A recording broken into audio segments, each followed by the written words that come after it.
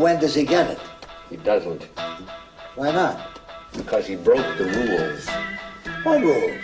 We didn't see any rules, did we, Charlie? Wrong, sir, wrong. Wrong, sir, wrong. Wrong, sir, wrong. Wrong, sir, wrong. You lose a contract signed by him. You get washed. You get sterilized. You get nothing. Good day. You lose. Wrong, sir, wrong. I said wrong, sir, wrong. You get... This is how I know I'm a bad dancer. I'm listening to the music, and I start moving, and I look at myself, and I look a little bit like MC Hammer going back and forth. I can't touch this. Oh, Jesus. Hey, everybody, welcome back to Aged and Confused. Back in the studio, which isn't a studio. It's wherever wherever I miss room. Yeah, and, sexy as ever in flannel pajamas. I have such the rigged setup. This is freaking horrible. So, as usual, I tried to be smart about a situation and ended up at a dumb destination. Where are you at? No. I'm sorry. Destination may not have been the right word. I'm in jolly old England. I'm in London, home of questionable dental care. And questionable accents. Yeah. Yeah. Oh, God. Oh, shit. So I've tried to, as the listeners know, I travel a good bit, and there is always a challenge of bringing the gear to record these shows and the music that we have, in the past few months gotten back into recording and songwriting, et cetera, et cetera. I'm always looking for ways to optimize that. The problem is, Craig being Craig, I usually find some way to fuck that up. And so I was in the process of cleaning my house like a demon, which we'll get to the impetus for that later on. And I can't wait for that little gem. For that little nugget. Came across a microphone that I've been looking for forever that I bought. This is like a little condenser MXL microphone. It was dirt cheap. It was like a musician's friend's stupid deal of the day thing. Craig, I'm using that right now. I had zero expectations whenever I got this thing. It's the 910. And it sounds like a dream. The catch is that the mounting for this mic, which is pretty much shaped like a giant gray cock, takes some kind of special ring adapter that threads into the base of it so you can attach it. They couldn't just make it easy. They couldn't just give you a mic that connects to a normal mic stand. No. They had to be special. So it's got this adapter, which whenever I threw this in my bag, I had forgotten about. And I'm sure I've since misplaced it somewhere very safe in my house.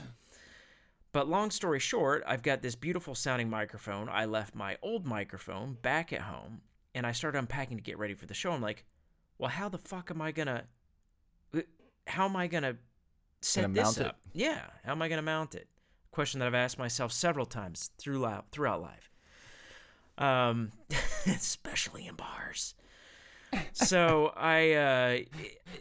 what I ended up settling always on, with the euphemisms. Yes, my friend. Look, it's what we're 3 Pretty minutes much. and 56. I think I got We're pretty already far in a in poop. before sexual, innuendo. So I've got the gray cock microphone strapped to a giant red water bottle with Velcro straps.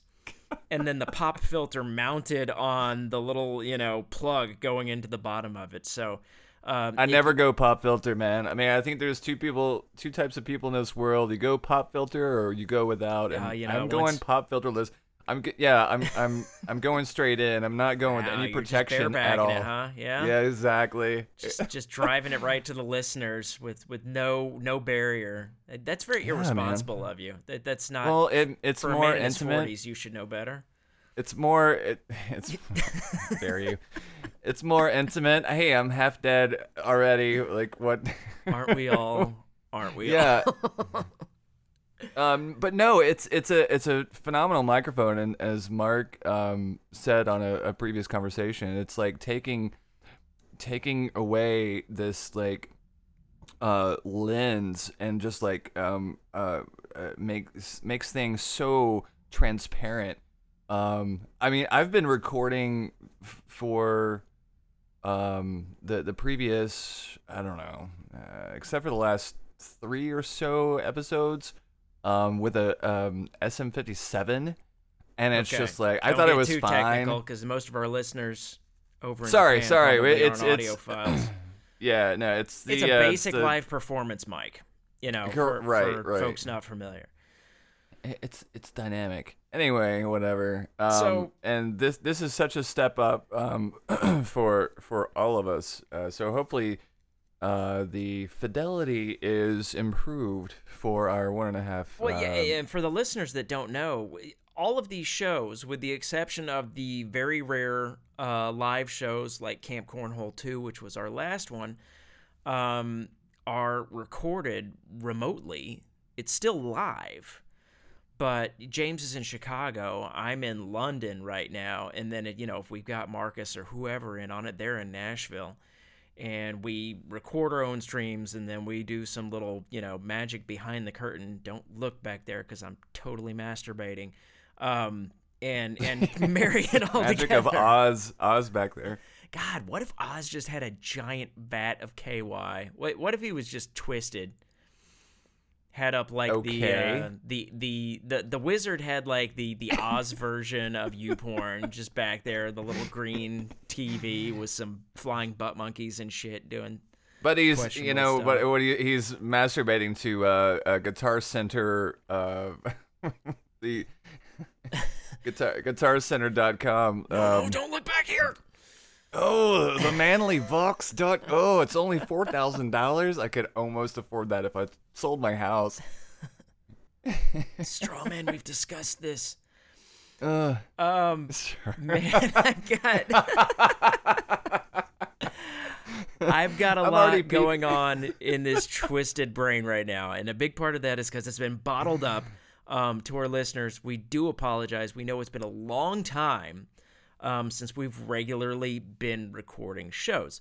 Now, there is a reason for that, and the reason is, James, go ahead. I'm not sure exactly what you're asking me. There's been some fluctuation or fluidity in my employment. Okay. And is that where you're going with this? No, I wasn't going to go somewhere depressing. I was going to say we have been writing and recording music, and that was exciting. Yeah. So there's look. All right, you've got 4 guys living in 4 different locations, right? Or for the most part, and think about the logistics of putting together a song, much less an album, which I think is something that we'd like to aspire to do, but it's one song at a time. And right. One of these songs it has our obsession right now. Can I say the name of the song? Of course. Yeah. No. I'm gonna play the damn song. I'm gonna pull the cover back. It's gonna be a rough mix, but I mean we played up. I mean, if we look back, we did the story of Hardcase. We're like, hey, we're gonna give a good swing at this music. Right. I'm gonna give the listeners a sneak peek, very very rough mix of a new song we've been working on, which has been a big part of what's kind of consumed us lately and kept us off the mics for the show. I mean, other than the usual real life stuff of nobody has the same day off, and I'm got this going on at home, that going on at home, this going on at work, that going on at work. So yeah, I mean, imagine trying to put together a book reading club, and everybody is trying to get no one's in the same city, but you're trying to have a conversation. So you're like, hey, Linda, I have some notes from last week's meeting that we didn't have in person, but we had online. And so this is what I thought. Chapter 10, when Karen goes up to the King of England, whatever, and this and that, and I thought it was a metaphor. On the dot, but yeah. Yeah, metaphor for this and that, and then Brenda from Cleveland wants to chime in. She has to download the conversation that you just uploaded, and maybe she gets to it in a week, because she has her own life going on, and then she wants to add her own thing in the show, so she does. She has to add her conversation or her diatribe along with Karen and Linda's thing, and it's just a It's a big collaborative effort. It has a lot of moving parts. It requires pauses for feedback and adjustment at every step along the way. So you want to adjust something, you have to say, we'd like more of this, or, this is out of sync. Can we bring this up? And then I have to download that and re-record and then put it all up on the server so someone else... long story short, folks, again, we don't want to get too technical on you. We don't want you to zone out, but I just want them to know that it's really confusing and complicated, but we've got a system down and we're working on it. It's a lot of fun. It's very complicated, but it's very satisfying. We already have one, I think, that's complete, but we're working on one song, and sorry to interrupt, but we're working on one song right now, and I think we're really close, called Innocent, and maybe we'll close with that. I don't know. I was thinking of just throwing it in now, and then we can go to... Are you wanting to tease it? You want to tease it? Let's now. I think we should give them at least a little dose, and not maybe the whole thing, but at least a little dose of Innocent, because I think that it is... It's at least opening a window, or at least giving them a view of what the potential is for this song, which is beautiful. I'm really proud of it. Open a window, light a match, just get ready, and you douchebag, because it's coming one way or the other. Oh gosh. Okay, so I tell you what, I'll play a little bit of it now. All right. And then if you're a good listener and you stay until the end of the show, I'll play all of the rough mix. And, hopefully you may or may not get something out of that. But here we go. So here is a little bit of Innocent. Let me pull it up and try not to hang up on James at the same time.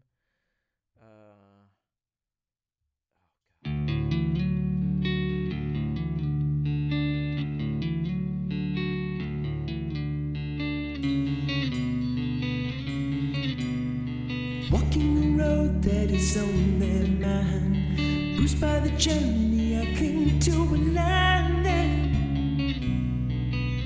Isn't always straight. Desperate for silence, searching for clues. I piece them together, it brings me to you, and it turns into fate.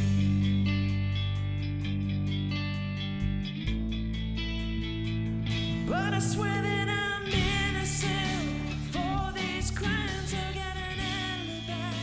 I was busy getting beat by that. All right, so there's our tease of Innocent. I stopped right before the initial climax there, so a little bit of audio edging, I guess, is what that would be, right? Righto.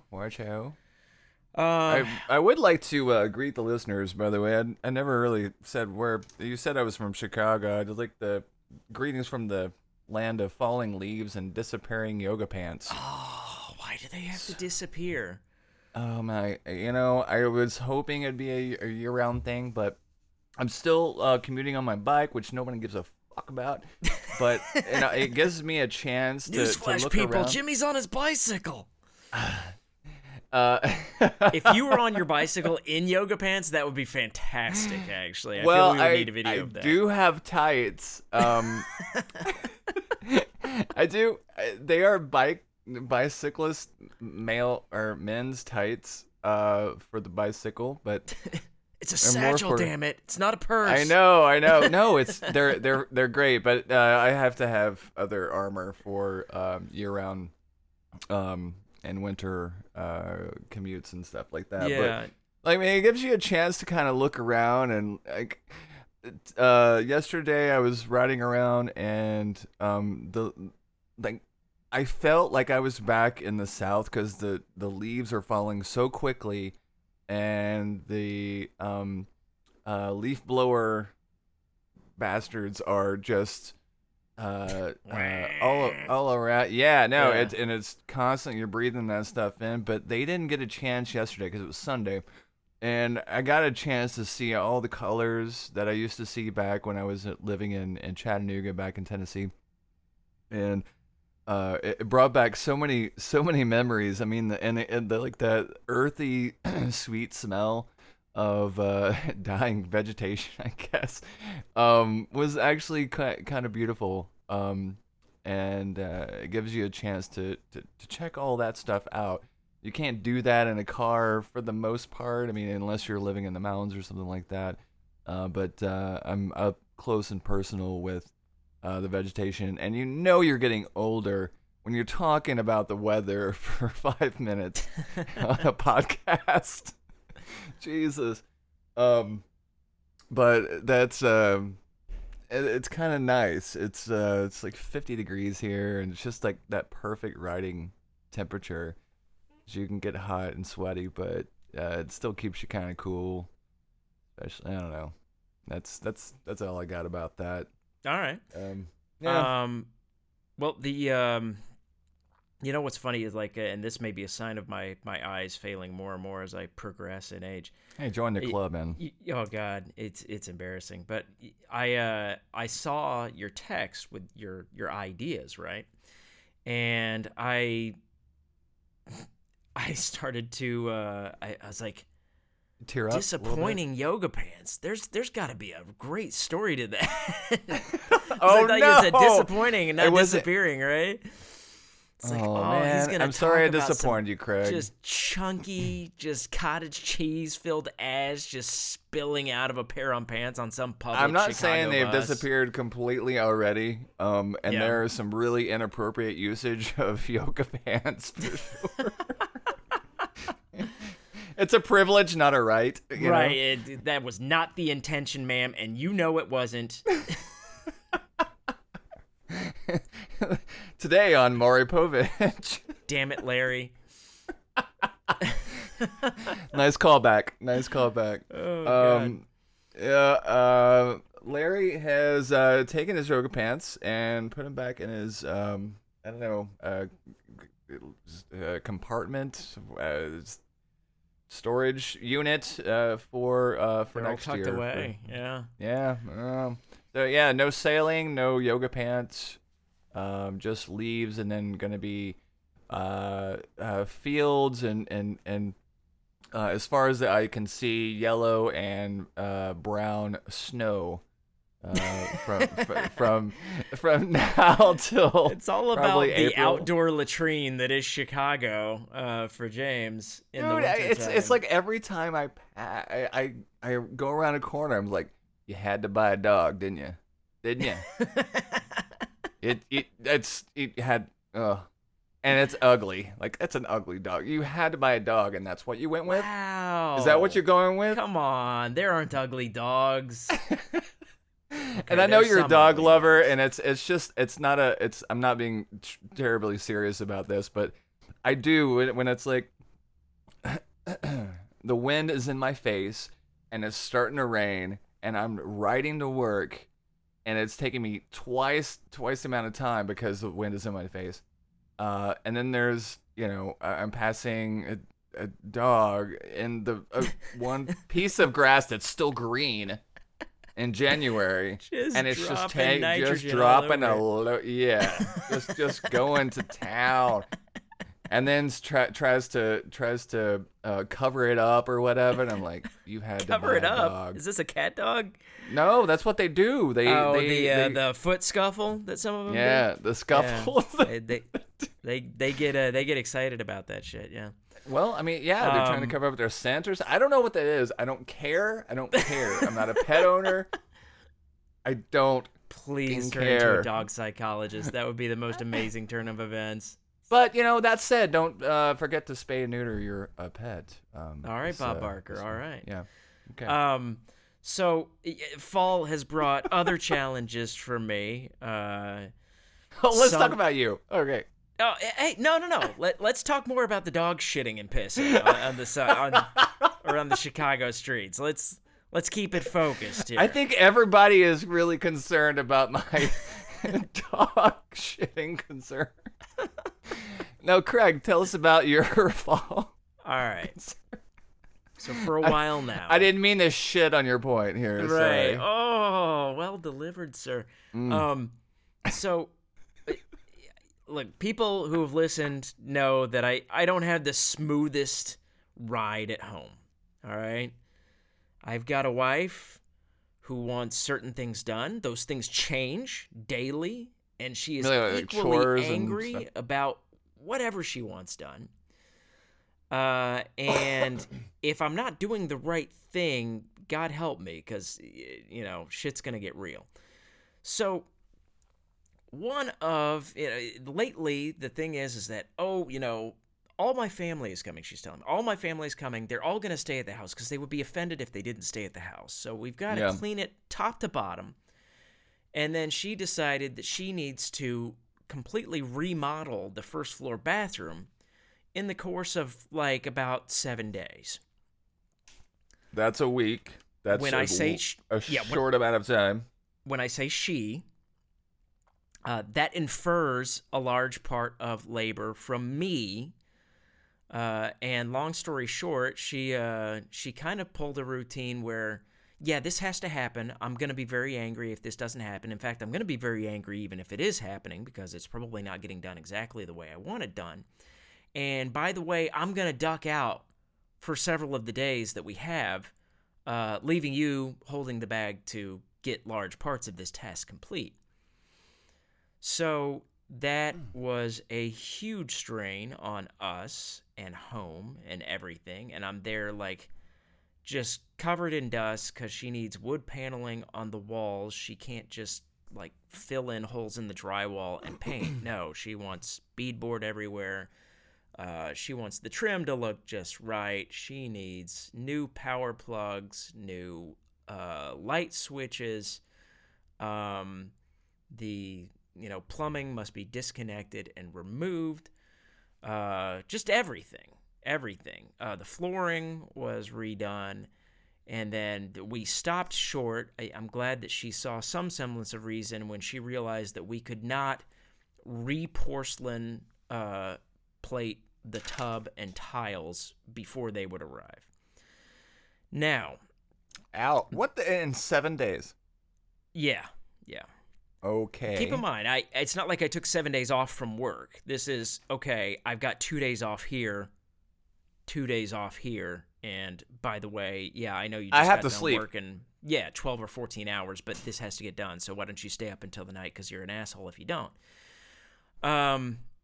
So there's that, which has been lovely, and a lot of our fighting got to a very serious point where, it was kind of a, what? After your family leaves, we're going to have a serious discussion of what our future looks like, if there even is one. Wow, that's a strong statement, Craig. Yeah, I'm so tired of conflict, man. I'm so tired of just. It shouldn't be like this. I shouldn't come home to the opening scene of Saving Private Ryan every fucking day. Now, the weird thing is that my wife is a completely different person when her family's around. Right. And I don't know if it's because they make her so happy or if it's about a maintaining appearances thing or some mix of the two. But now she's very pleasant towards me. And I don't know if that's a mirage or if we're pseudo-good, which is kind of as good as we tend to get. And if this is just kind of lining us up for the entire cycle to repeat in the future. I don't know. But anyway, I kind of got off topic. So this immediate remodel kind of pushed another concern, which had been brewing, to the back. Now, that concern is that for a while now, I've heard noises. Noises in my home, James. What do you, like, noises? All right, go ahead. Elaborate. Once I ruled out the ghost of a 60-year-old flasher man. It was a man, not a flasher. The women are never flashers, right?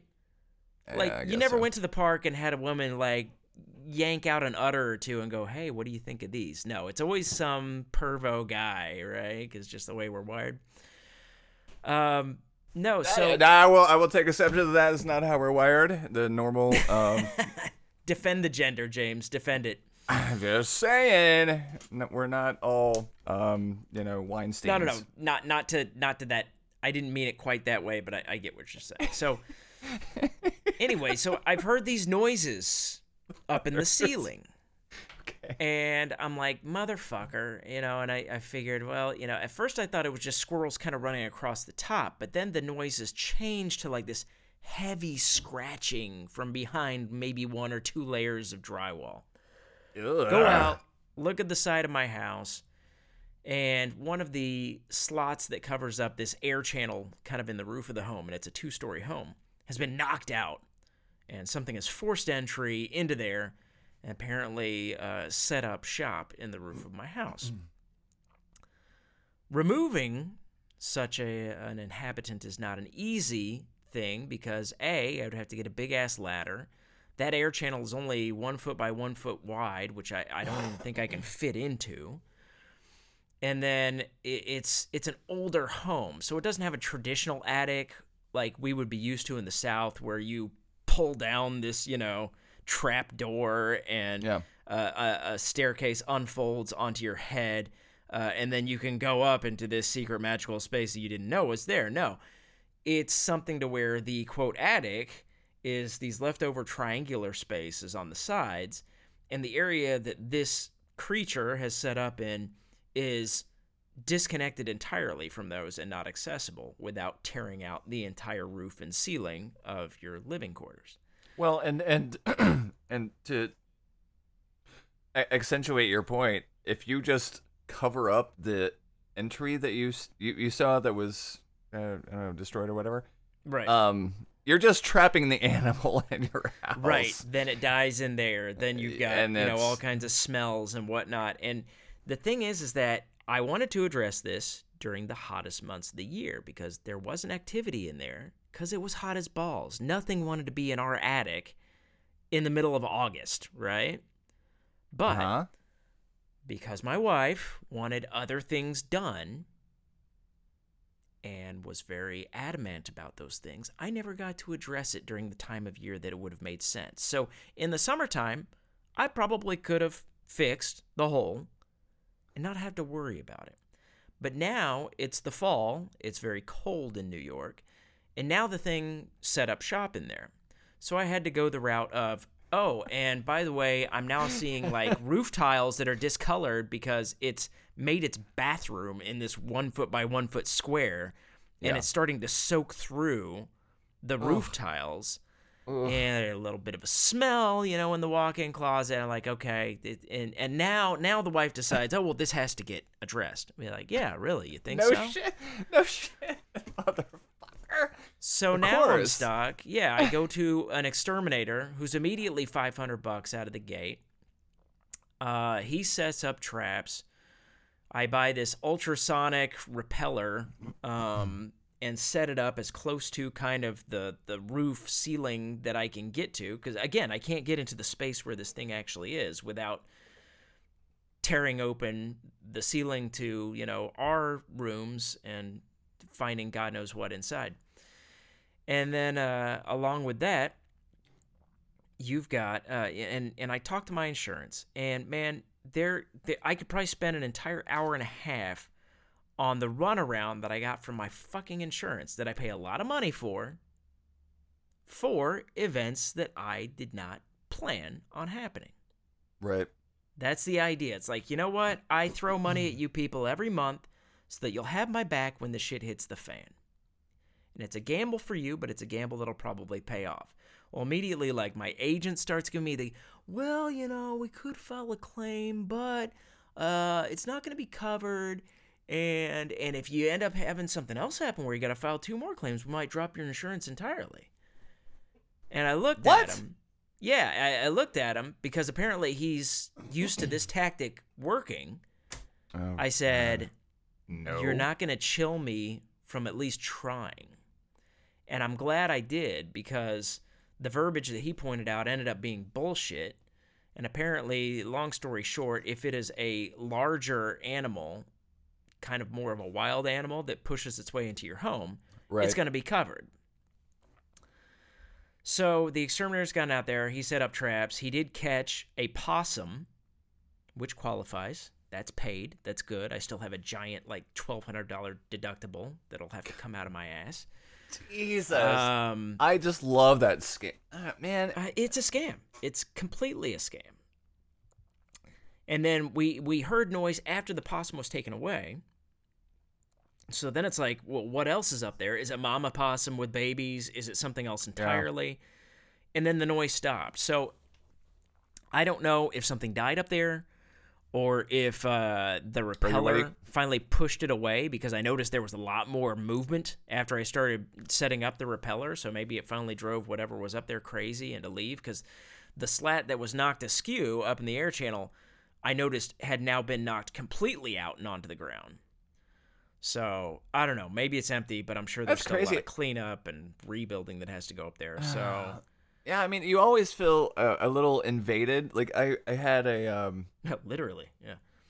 I literally invaded. I know this sounds so pussified, but, like, I guess it was like 3 years ago, rats coming, or not rat, yeah, I guess it was rats, like making, so I just see him out of the corner of my eye in my kitchen, and I'm like, what's going on? So I found the hole. The hole. I set the traps. I would come home, and I would I would hesitate right before I'd unlock my door. What am I going to find in my home? Besides the little turds everywhere, yeah, and you can't leave anything out, and right. So, and it was cold out, and so they're trying to find a home essentially, and I felt badly for them, but only so much that doesn't last very long. No. I found some empathy, and it quickly went out the window when I was standing on a ladder and yelping because I saw a rat in my kitchen. And so you got up on the top of the ladder and started screaming like a woman, like it's gonna help. Yeah, because those guys, they can leap. Those guys are like, the first time that I'm hearing about this. Those guys are like triathlon or oh gosh, I'm picturing you with a glass of wine in your hand while you're having this meltdown on top of the ladder. With an English accent. No, I was really, I mean, it was like, you see a rodent coming towards you, I don't care who you are. If you're Chuck fucking Norris, you're gonna fucking flip out a little bit. You don't just stand there and not blink. That's not how that happens. But I had a single rat somehow get into my house in Austin, and it destroyed so much, and I couldn't track it down. But the thing was, it started off in the attic, but then it came down into the main house somehow. And so you may remember I have a snake named Leia, Colombian boa constrictor. You still have that thing? Yeah, she's still. I mean, her. Sorry, I meant to be. I didn't mean to be. Please be reptile sensitive. It's not an it, James. We calling it they or her? Wow, right. Yeah, well, so Leia, and look, I know I had lots of failings when I was younger. I was who I was. But I didn't really like the idea of keeping her in it, cooped up in a terrarium. So I just kind of would let her roam free. And, the houses in the South are newer builds, so you don't have that real big risk of a random hole in the wall here or there where you would lose such an animal. Right. You just kind of go looking around. You're like, oh, she's behind the refrigerator again, or, I found her in a box, kind of thing. Because you learn their general patterns. They look for warmth, they look for a place where they're covered and they feel safe, et cetera, et cetera. Well, so the rat comes down into our abode. Leia starts stalking the rat. Nice. But this rat was like fucking Secret of Nim smart. It was like, is that the movie, the one with the mice or whatever that were, I don't know. So Leia couldn't catch the damn rat. But meanwhile, the rat was like chewing holes through drywall, chewing on like random trim around the house. I mean, I remember you.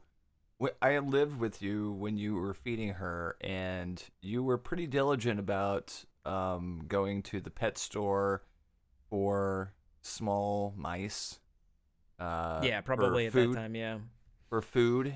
And I think we watched a delivery. I don't know what you call it, a harvest together. No, that doesn't sound like me. I didn't really like the idea of watching her while she ate. I was like, that's. But anyway, so although at that time she may have been eating the frozen ones, there was a short amount of time where she would eat the frozen, what they call pinkies, just the little baby mice. Yeah. Okay, go ahead. So anyway, so she can't catch the rat, right? So I end up getting desperate, and I start setting out traps for the rat. I didn't set out the snap traps. I set out the glue traps. Oh, yeah. And so one day I just find Leia with a big bulge in her stomach, half of her body's covered in glue. Oh, and I shit. find like just parts and hair from the rat. Yeah, that had been stuck in the glue trap. Thanks a lot, Dad. Yeah, she finally caught her prey. But no, so and then after that, at the Brooklyn apartment, which you've been to, that me and my wife lived at for a little bit. Oh, we yeah, had you can call that a mouse infestation that happened because the people in the apartment below us were absolutely filthy. Oh, yeah. So all the mice were down there, and whenever the slumlord kicked those people out and decided to completely remodel the first floor apartment so he could get a lot more money for it, well, all the construction scared the mice up the walls to our apartment. And so all of a sudden, it was just tons of them. And I ended up getting the snap traps off of Amazon, and I must have trapped and killed like 12 or 13 of those before that problem was eliminated. Did the dogs go after him at all? I mean, they would alert to them, but they they didn't know what's going on. They're so quick. They're lightning fast. Like you just see something out of the corner of your eye, and it's just like, did I just see something? Am I going crazy? And now I can't watch my House of Cards episode. Like it was. Wow, you support that pederast, huh? Yeah.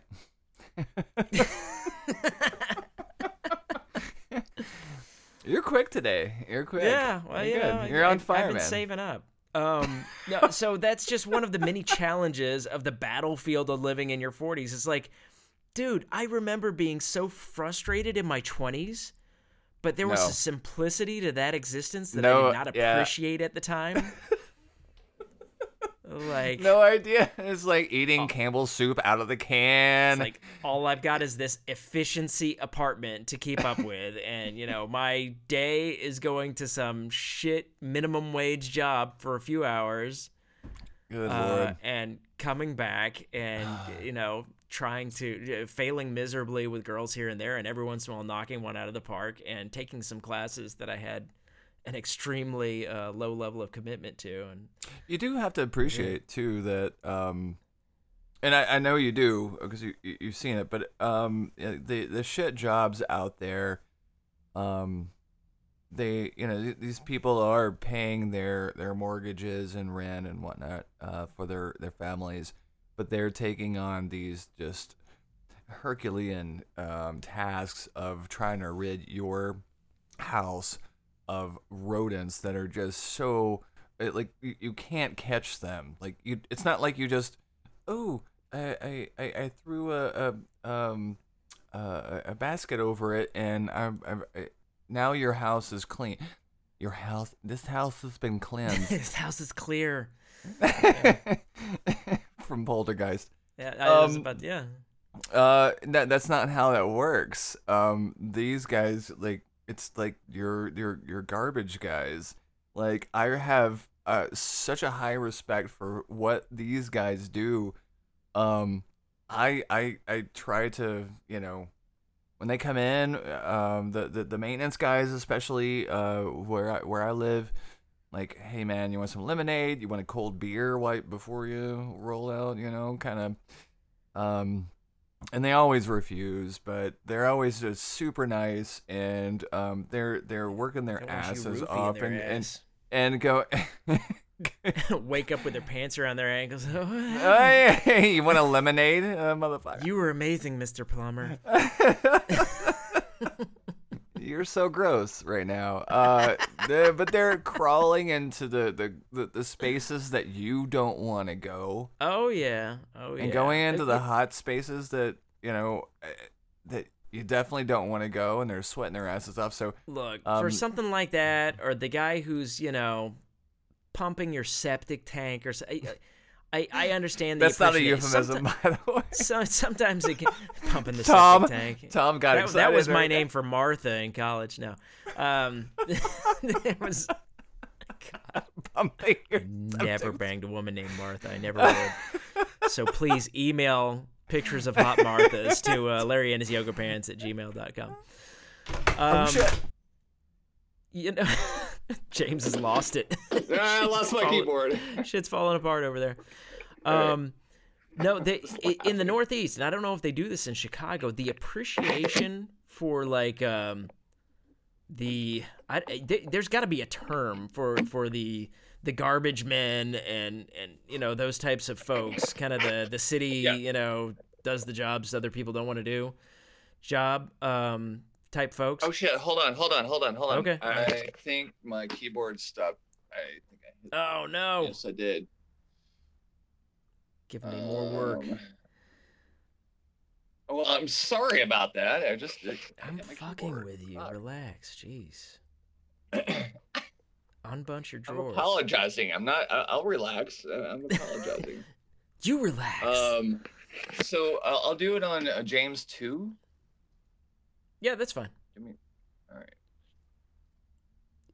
Check 1, 2. All right. Sorry, folks.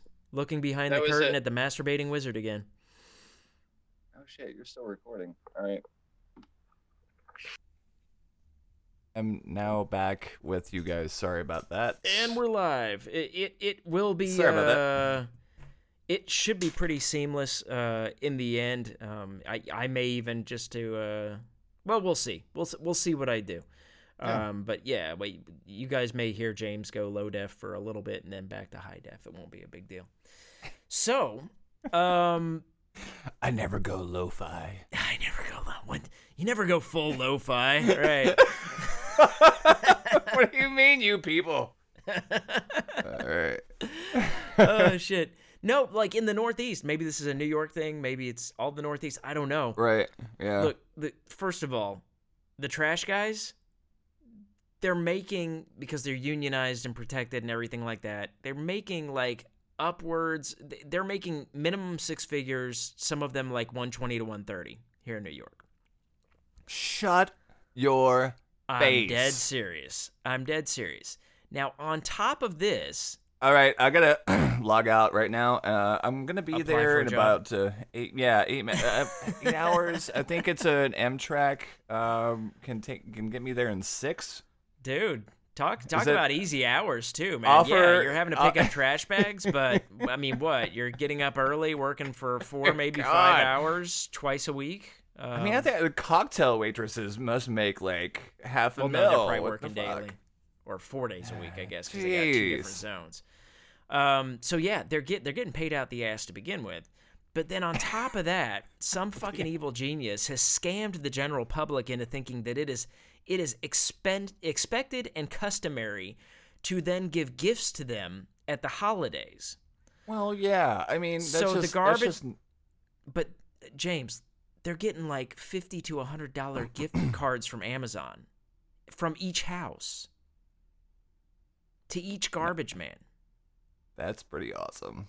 No wonder there's like trampolines in like the Walmart stores and the Amazon lockers. That's amazing. I mean, just in if one that's neighborhood. True, we gotta fact check this. Can we No, get it's true. Brian on this? I see them being handed the gift cards, and I'm one of the few people that doesn't hand them to them. You know, I give a gift card to my mailman because I know I order a shitload of stuff off of Amazon. I'm like, okay, dude, he's bringing boxes up to the friggin' stoop. Right. You know, almost daily. But yeah, so do the math. For the Just wife. A little subdivision is getting, you know, a single garbage man at Christmas time is getting somewhere in the thousands of dollars for a single neighborhood. That's insanity. I don't on top of their six-figure salary. And that's tax-free money right there, baby. Did you read this somewhere? No, I have literally watched it. I have literally watched them get handed the gift cards and or cash money. Well, on top of the six-figure. The salary's documented. You can look that up. Okay. Yeah. I would challenge our 1.3 listeners to look that up and email us at. There's probably some really lonely guy in Nagasaki who is just dying. Larry and his yogapants.com or I don't know what I'm talking about. Larry and his yogapants at gmail.com. That's the email address if you ever want to shoot us, drop us a line there. So yeah, it's crazy. The garbage men and just, you know, again, the battlefield of your 40s is like, why does everything have to be so fucking difficult at this stage of life? do you want to okay, so that I guess it presses the question, like, do you want to do that? It's an either or thing. Do you want to do something you love? No. Well, no. Okay, before you answer, let me. Do you want to do? All right. Do you want to do something you love? Do you want to do something you're good at? Or do you want to do something you really don't want to do for a shitload of, for more money than I'm making anyway? I mean, this is a question I've been dealing with for 3 years. I really want to be a som on a floor of a 2-3 Michelin star restaurant. Right. But is it gonna pay?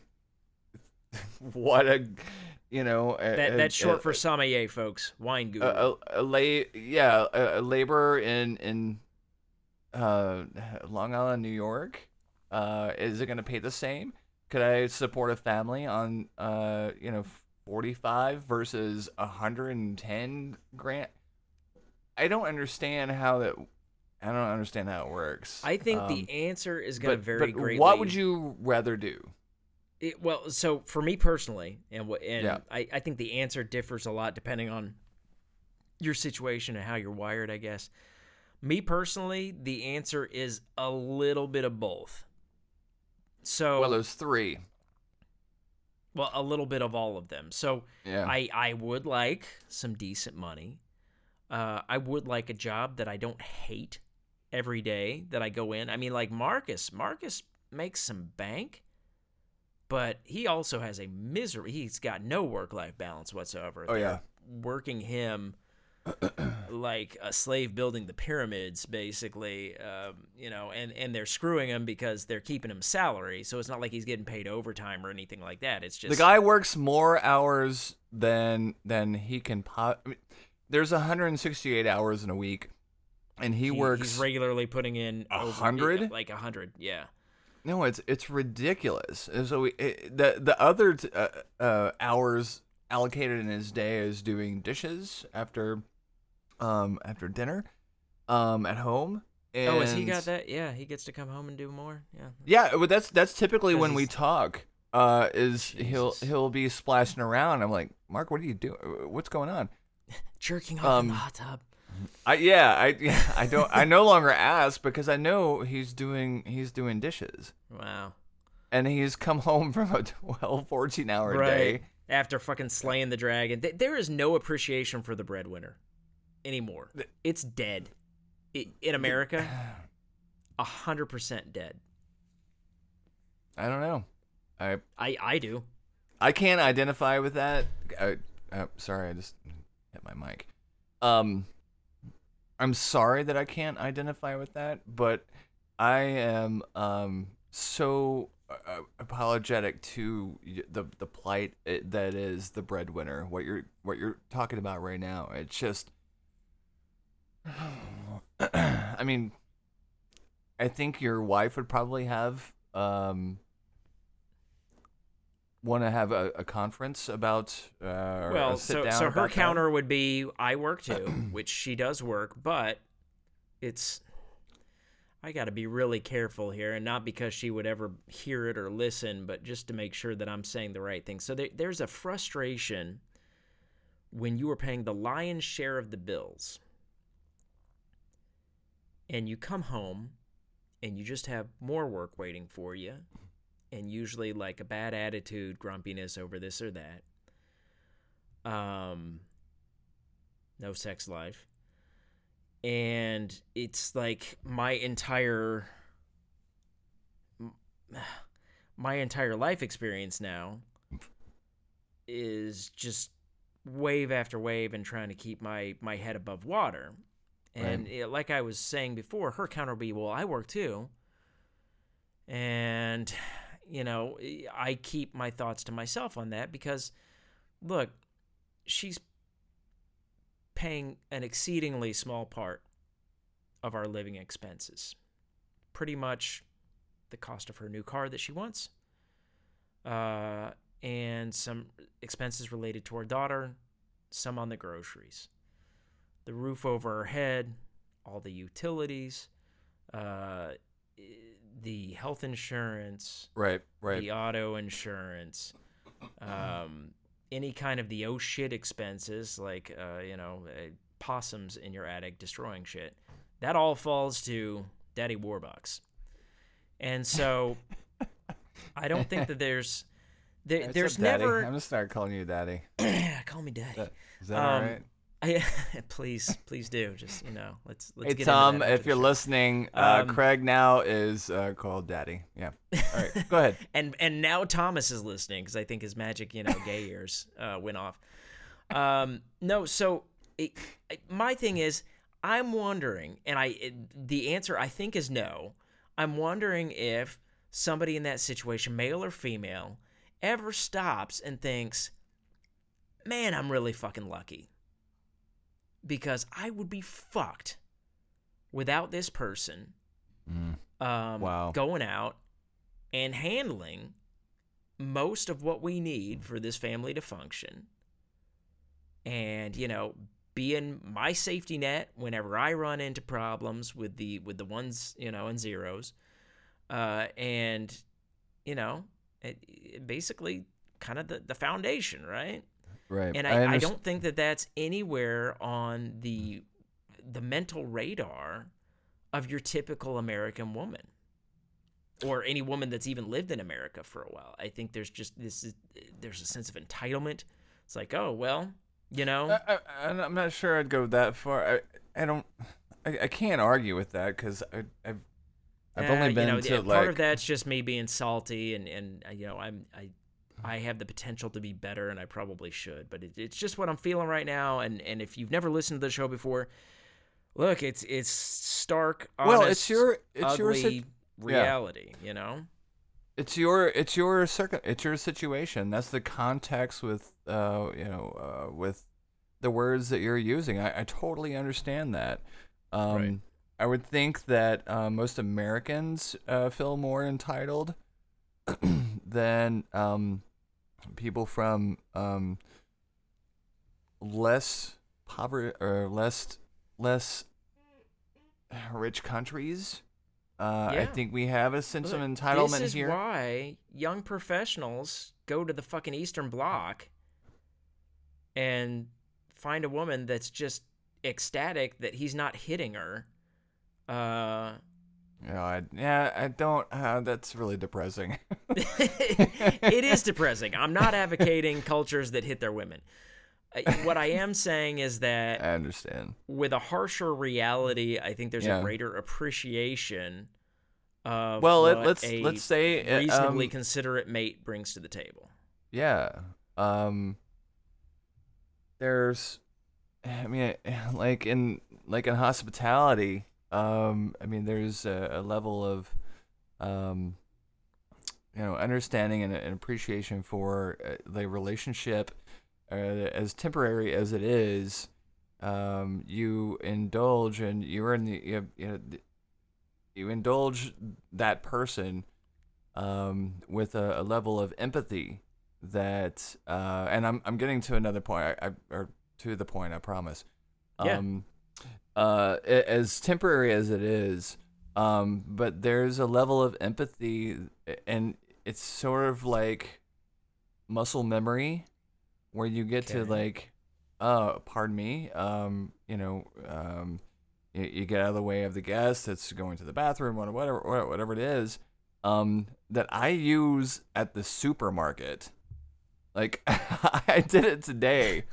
I was at Trader Joe's, and son of a bitch, right in the middle of the aisle, couldn't move, and I'm like, oh, right behind you. I'm just to your right.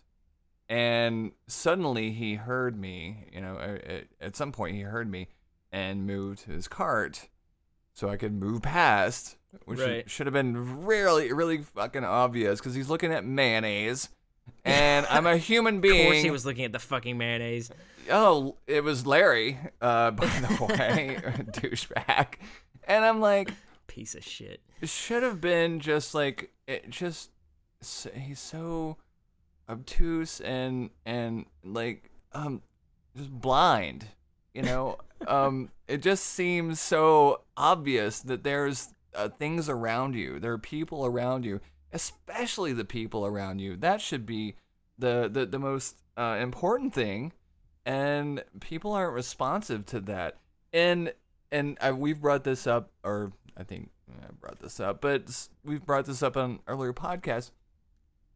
In a city like that's really compact, you would think it would be intuitive that you would see people around you.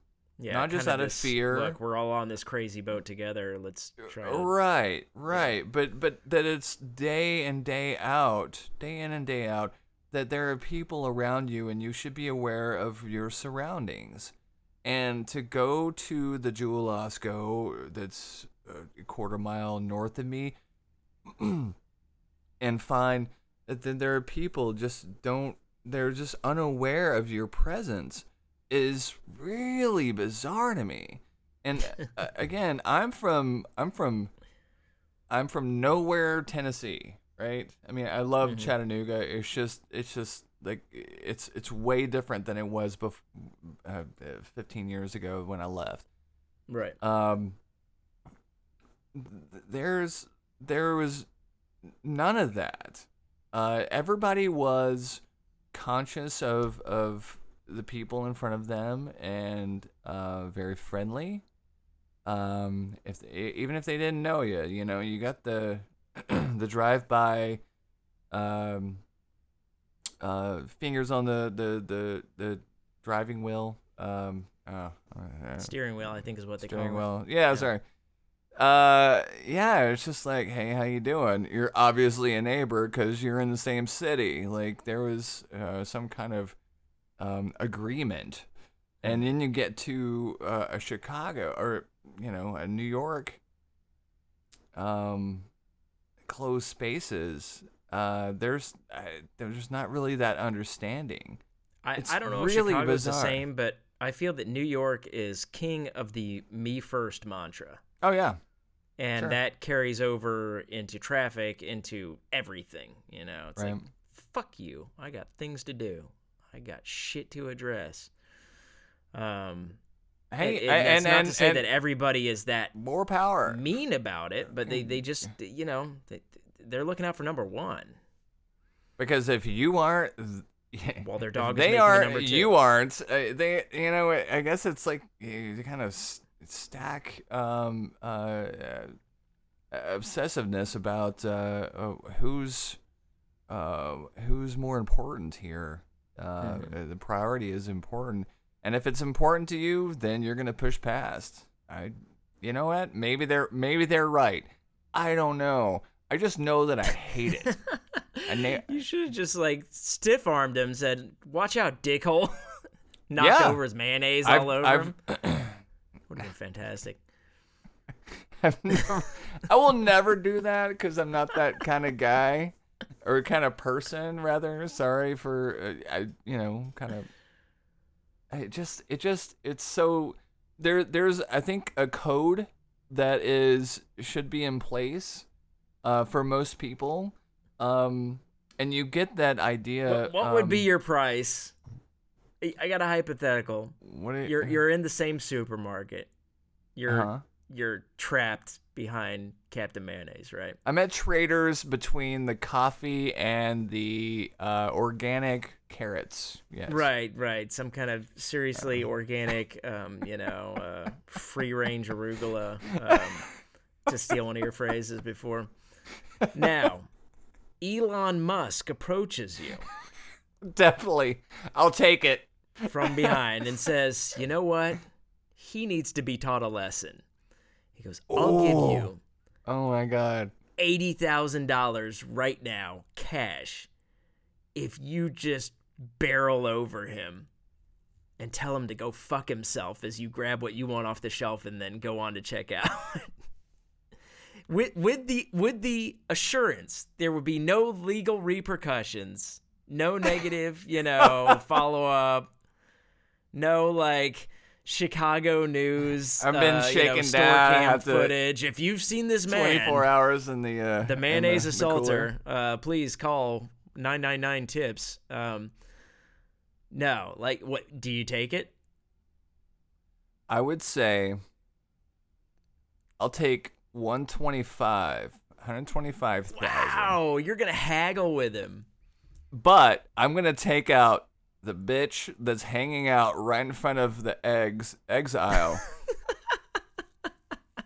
Who's just taking her Instead of Captain Mayonnaise, motherfucking or time. in addition to? Is Elon getting a 2-for-1 out of this deal? Yeah, he's gonna 2-for-1. Okay. I'm taking her out because she's checking out yogurt, sour cream, and she's just laying there. And I can't. I'm like, bitch, I gotta roll. I gotta get out of here. I need my dozen eggs and my blueberry yogurt, and you're blocking my shit. Is I want she to wearing take that disappointing shit yoga out. pants? You need to be taught a lesson. And this needs to be on the news. If we could just hype this up to the news, Oh, someone could film this on their iPhone. Man, that'd be awesome. I would just take it up to 150 grand and we call it a day. a middle-aged man known only as the Winn-Dixie Bastard has been seen again. Oh God, that would be Those awesome. in the north there where we have they're like, what the fuck is a Winn-Dixie? Yeah, it's a chain of grocery stores in the South, people. Piggly Wiggly? What? Piggly. Oh, I love that name. Yeah, Piggly Wiggly. Yeah. No, it's the worst. I'd go hungry before I'd shop there. It's strange the memories that you have. So Yeah. there was a Piggly Wiggly in my hometown, and they had this membership, this club, and it was called the Cookie Club. And if you were a kid, No, wait a minute. Back up. There's Yeah. a Piggly Wiggly has a Yes. club. yes. Okay. So All right. you went to the bakery, Mm-hmm. and if you were a child, you could ask to be a member of the Cookie Club. And they would give you a membership card. How old were you? Anytime you were in the grocery store shopping with your parents, you could present this card and get a free cookie. How old were you when this happened? Oh, I imagine I was 4 or 5, maybe. God, how how have they? It's bizarre to me that they've hung around that long. That's amazing. Yeah. So Cookie Club. I'm sorry. I totally... Yeah. No, I mean there wasn't any more to that story. It was. That's enough, though. It's just right? you don't see that kind of random kindness really in busines's anymore, unless it's kind of a nod, wink, wink. No official programs, at least for the most part. But now later on memories, like as I grew, the Piggly Wiggly, it changed into a different chain. But I still remember that, there was a time, okay, you remember arcade games, right? They've kind of gone the way of the dinosaur nowadays with consoles and everything. Do I remember arcade games? You know how old I am. Right? My Galaga and my Pac-Man. Oh my god. Well, video games had kind of arcade games, I should say, big games in a dedicated cabinet that you plunked quarters into to play. They had what are you golden age. You're instructing our generation next. Look. Millennials that aren't listening to Hiro in Nagasaki may only be 19 years old. We don't know, right? For those that haven't listened, in an odd twist, our show actually has more listeners in Japan than the United States by a large margin. We still have no idea how that's happened. Nobody will write us and tell us. So it's true. If you know, please let us know. It's just the truth. It's just science, yeah. Right. It's just science. Which was also James's explanation of why the missionary position was the most pleasurable position for a woman. I've changed my position on that. Good. I'm glad that Tinder fucking straightened you out. Jesus. So I've changed my position on my position. Right. Oh God, the politician. He's gone to the other party. I've gone nationalist. Jimmy's now running on the backdoor ticket. I would still appreciate your support and vote this upcoming November. Everybody else is lies. Right. So later on in life, as kind of arcade games entered their golden age, where they were putting out some kick-ass games, and the graphics were a lot better, and the electronics behind it were much more capable. There was a game called Gauntlet that got released that caught on like wildfire. Gauntlet was this game. Oh, I love it. I love it so much. It was a larger cabinet. It had a joystick and buttons that could accommodate 4 players at once. Kind of like an orgy, section, but yeah. Could only be one particular character from this medieval fantasy game. So you had like the Valkyrie or the Wizard or was it Barbarian or Warrior? No, Warrior. Yeah. Because I remember like the Warrior was dying. It would say Warrior needs food badly. And you remember more about this than I do, more details than I do. I thought it was just one guy, but geez. No, it was 4. And so I remember there was, without going out to Post Oak Mall in College Station, Texas, you could not get to this game except for the lone cabinet that was at the Piggly Wiggly across town. And so me and my best friend Eric, and I didn't have a bike that could get us out there, so he would put me on the handlebars of his bike and pump me across town to get to this Piggly Wiggly where we would drop all of the quarters that we had like somehow rummaged and accumulated over together. the week. Yeah.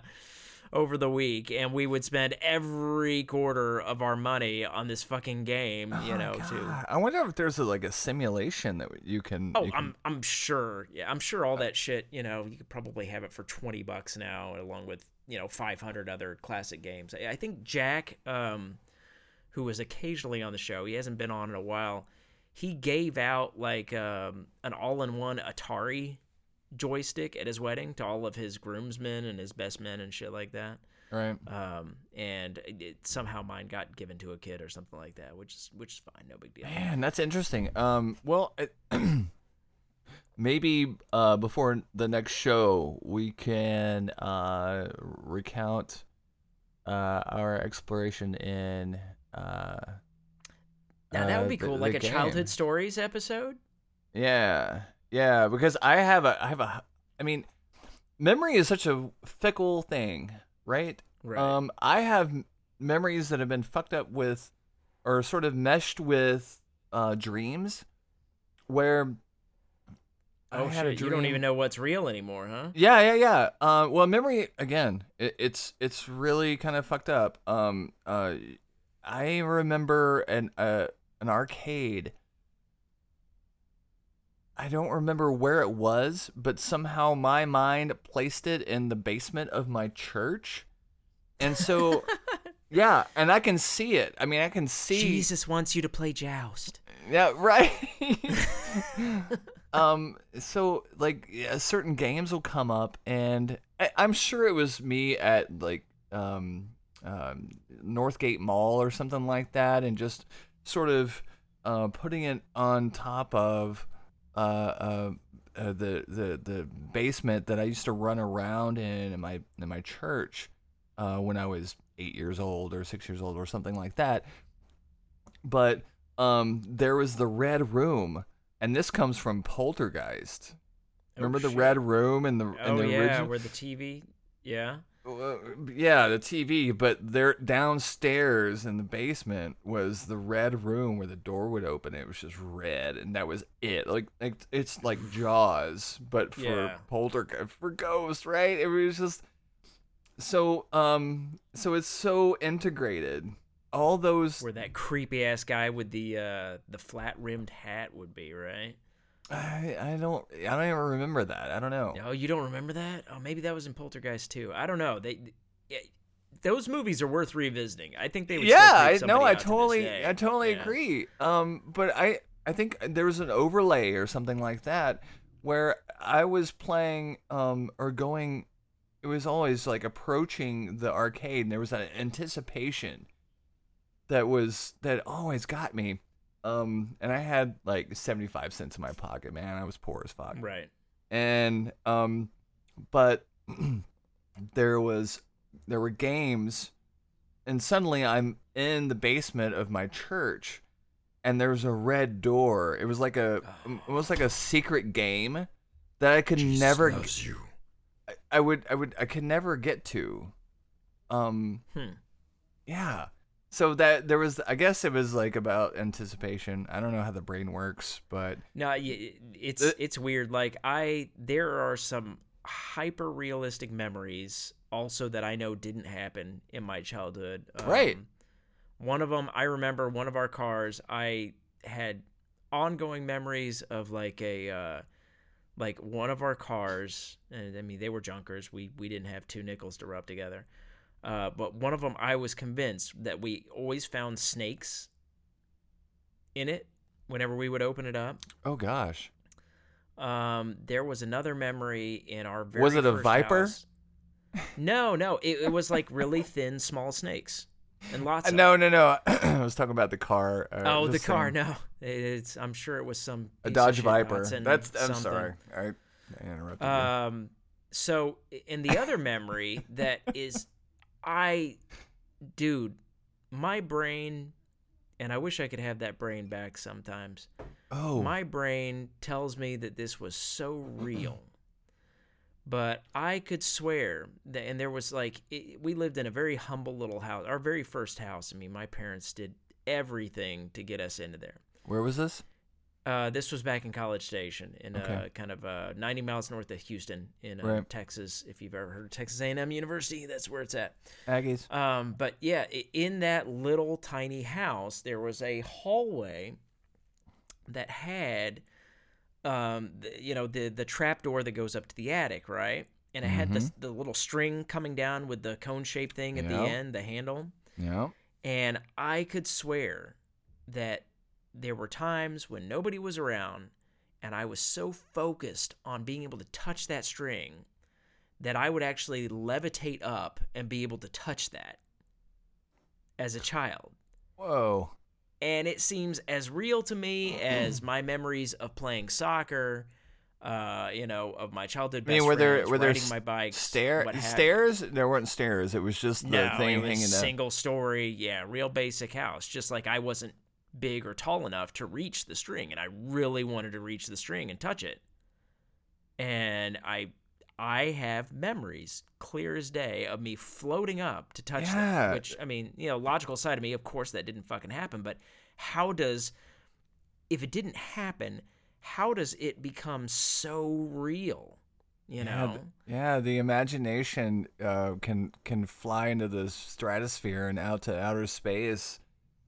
That's amazing. There was a lot of weird shit that happened in that house. There really was. Like don't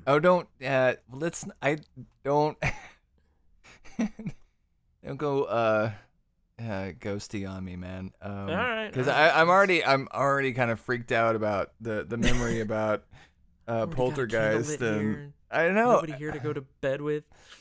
I don't know. I mean, if you have other memories, I'd love to hear it. Well, yeah, as long as they're not the spooky kind, huh? Well, they're all spooky. I don't know. I'm kind of spooked out right now. If you can't tell me, do you want to hear it or do you not? If you got the story, if you got it, all right. Yeah, I've got the story. Let's do it. All right. So in that same house, they're like very small, blueprint or whatever. But my parents had routines, and they were like clockwork, right? And their room was across from my room, and like clockwork, every night at 10 p.m.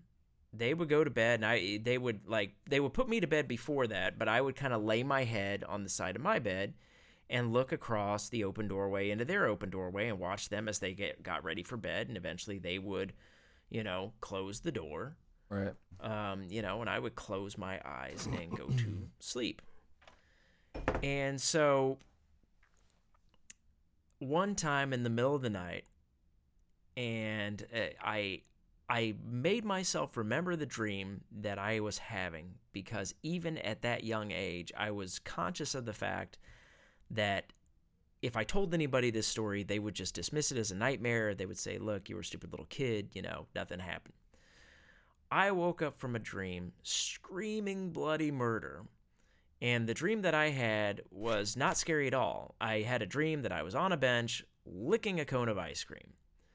I woke up to this searing pain from the back of my head, and something has my hair and is pulling it towards the back side of the bed. Craig, wow. Really? I'm screaming. The second that my dad bursts through the door, it lets go. And I'm freaking out. I'm making him check under the bed. He's oh my gosh. There's nothing down there. And I'm just, I was terrified to a point to where they actually built me a loft bed, to get me off the ground so that it could be seen that nothing was there. Right. And so the same routine would keep going on, in the sense that, bedtime was, they would go to bed at 10 o'clock every night. They would put me to bed earlier, but they would leave both doors open where I would watch them as they got ready, and they would eventually close their door. And even in the loft bed, my head would be laying on the side, and after they closed the door, if I looked down the railing of that bed, I could see like dismembered hands holding on to the edge of that bed. Craig, what the fuck? Freaked me the fuck out, and I learned very quickly, okay, you got to close your eyes as soon as they close their door. Back up. Was this every night? I mean, it was pretty steady, yeah. If I opened up my, and the other thing in that house, and particularly in my room, like, their toys would fall down, like big crashes would happen in my closet. Right. And the next morning I would look, and it would be some toy of mine that I know I had stowed way towards the back of the closet, right? I mean, it wasn't something that might have been on the edge, that just kind of gravity eventually pulled it down kind of thing. Yeah. So it was really weird, And the thing is, that house didn't have any history. My parents had the house built. So I never understood, what could have ever caused that. And I mean, again, did they build it on a fabrication of an overactive brain? But seemed real as fuck to me. Well, I mean, they could have built it on a cemetery of dead hookers, or Dead Navajo hookers. I mean, dead Navajo hookers. This is where Spreads Her Legs Oh, was God. buried. Oh Lord! Oh my God, that's hysterical. Oh God.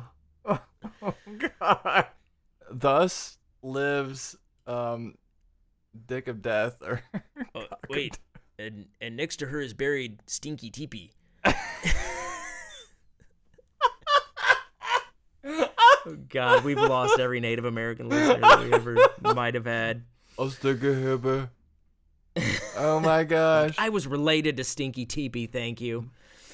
Oh shit. I'm No, Stefan, Stinky Hippie's cousin. That's my Grinder account name. Claimed them. I want a cease and desist letter for your Grinder account. Oh Jesus. Oh fuck. Speaking of cease and desist, oh shit, where was I going with that? The cease and desist. What happened? Please tell me you have a restraining order against you. That would be great for the show. No. Oh, Alec Baldwin. Jesus. All right, this is really short and sweet. Are we going TMZ here? What's going on? No, he got arrested for like hitting a dude for pulling like a cop pulling him over or something like that. I don't know. So the only thing I wanted to get out of this was just saying that I missed you, Alec Baldwin, on Saturday Night Live yesterday. Yeah, so shout out to Alec. I'm sure he's listening. That's to my our other show. podcast. Zero exposure, advertising, or anything. Yeah. Yeah, no, that's my other podcast. I have Alec Baldwin on my other. Yeah, we should just have a show where we say hi to all the celebrities that aren't listening, and talk about them for a little bit. Oh God, what about Jessica Alba, Pete Stevenson or something? Jeez. What's that? Oh, Ariana Grande's former fiance. Oh, Pete I Stevenson? don't know. Pete Stevenson know. from Saturday Night Live. Yeah, I might recognize him if I saw him. Dude, I haven't kept up with Saturday Night Live in forever. yeah, but no, it's in fucking the news, man. It's really complicated. I don't want to get too involved. I'm just saying that I don't give a fuck. I just think it's really funny. Okay. I would like to maybe take it up to a fun notch to say that I have some ideas. If you're looking to do some, like, I mean, Thanksgiving's coming up. I would like to talk about. I'm not good at cooking. I'm horrible at cooking, but I'm okay at cocktails and wine. And if you're looking for some suggestions, our 1.3 listeners, that these are recipes to get your friends and loved ones drunk at the holidays, then, right? correct. Okay. Yeah, I'm down. Go ahead. So I'm gonna do 2 cocktails and 2 wines. How about that? Okay. All right. Sounds good. All right. So I think something that's really fun when it's getting kind of cold is actually to take it to the other direction and do tiki drinks. Like, you know, your I don't know, you know, like So pumpkin spice is out then. Yeah. Singapore slings and that kind of thing. Well, I want to take it back, you know, and just make it kind of simple for our listeners. The daiquiri is, I think most people are ill-informed of what a daiquiri really is. It's 3 Daiquiri is backery, people. The daiquiri is back, babe. I like calling them snackeries. Like, I'll make a bunch of them. And I'll make just like a ton, put them in a blender, and make a bunch of shots and make snackeries. But we'll get to that in a minute. Okay. All right. But the daiquiri, it's so elegantly simple, but you can really mess this up. But it's equal parts rum, lime juice, and simple syrup. Simple syrup is the most complicated part of this. and it's the easiest thing you ever do in your daily life. 1 part sugar and 1 part water. Warm it up, mix it up, and you're good. All right. So you say 1 part, so you're actually you'll put like a half cup of sugar with equal a half parts. cup of water? Depends on if you're enjoying guests, 2 guests or 50 guests. Doesn't matter. Just equal parts, sugar and water. Right. And so this is your standard white, just cane sugar correct. in the bag from your grocery store. Correct. Okay. Right. Equal parts sugar and water. So you warm that up, swirl it around a little bit. You got simple syrup. It's that easy. The daiquiri is the easiest and most delicious cocktail you'll have this season, especially when it's cold outside, it's snowing. You can put some pineapple in it, whatever. But equal parts simple syrup, lime juice, preferably fresh pressed, but you can find that at your local. What Right. we're talking about, Piggly Wiggly, or Jewel Osco. Or if you live up north, your Wegmans. Yeah, there you go. Hey, stop looking at my Wegman.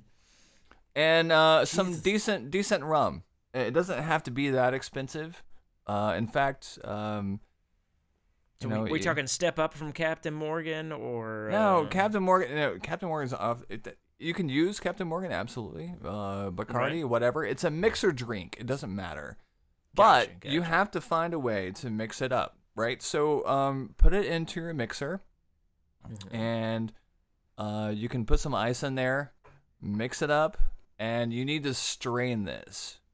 All right, so you need to find a strainer, and it just goes straight. That's it, and you're good. So what are you straining out? Because none of those sound like it would have kind of a pulpy mixture to it at all. Right. You don't want to be swallowing down shards of ice, right? So it's the ice. Okay. Yeah. So Okay. so strain the shit out of it, and you're good to go. Okay. All right. So the snackery. All right.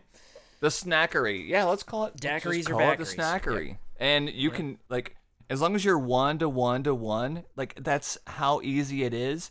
And you can do Right. this for your entire family, or you can just do this on a date. It doesn't matter. It's that easy. The next Right. cocktail that I have for you is something more fall oriented. I feel still refreshing though. Is the last word, and it's still very, very easy. The last word is equal parts gin, lime juice, Okay.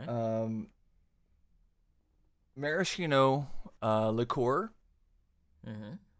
and chartreuse. Chartreuse is one of those wonderful liqueurs that you can actually enjoy on its own. Put a big piece of ice It's in like it. a brandy or something, or Oh no, it's a liqueur. So these Carthusian monks in France made this this liqueur 1,000 years ago in the age of what's his name? Of monks, yeah. Carthusian monks. Anyway, doesn't matter. Carthusian All right. monks. And so it's made from like bark and flowers and roots and things like that. But it's kind of sweet and bitter, but it's really balanced. So Okay. it's something you can. now is this? You said it's the last word, right? It's called the last word. Is this something that you're making into shots, or is this like in a martini glass? You don't Or shoot is this. in a Is it, this tumbler? is no. This is something you shoot. You don't shoot. You enjoy, like you sip this, right? This is Okay. a cocktail. These are all cocktails, right? Just like the daiquiri. Right. All So it's all equal parts. That's why I just want to make it simple for everybody. Gotcha. So equal parts gin, lime juice, chartreuse, and maraschino liqueur. These are all things you can find at your Benny's or your local Kroger's. Piggly Wiggly. Or Piggly Wiggly. Right. You just shake it up, and shake to shake. You can put it in a blender if you want. It's one of those things that you can make in bulk for the family. If someone wants a punch, you can do it like a punch and deal it out, like just like back when you were in high school, you had the punch. Yeah, finally have something I can pour my Spanish fly into. Right? Yeah. Speaking of Spanish fly, if you really want to take your cocktail cocktail thing up a notch for the holidays, make a pisco sour. So I won't take too much time out of this because I feel like we're ending our segment here. No, this is good. This is good.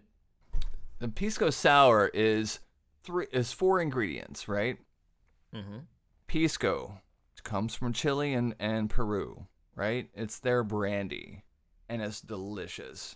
There's very little of it in the U.S., but you can find it. Started in Peru. Do not believe the Chileans. Right.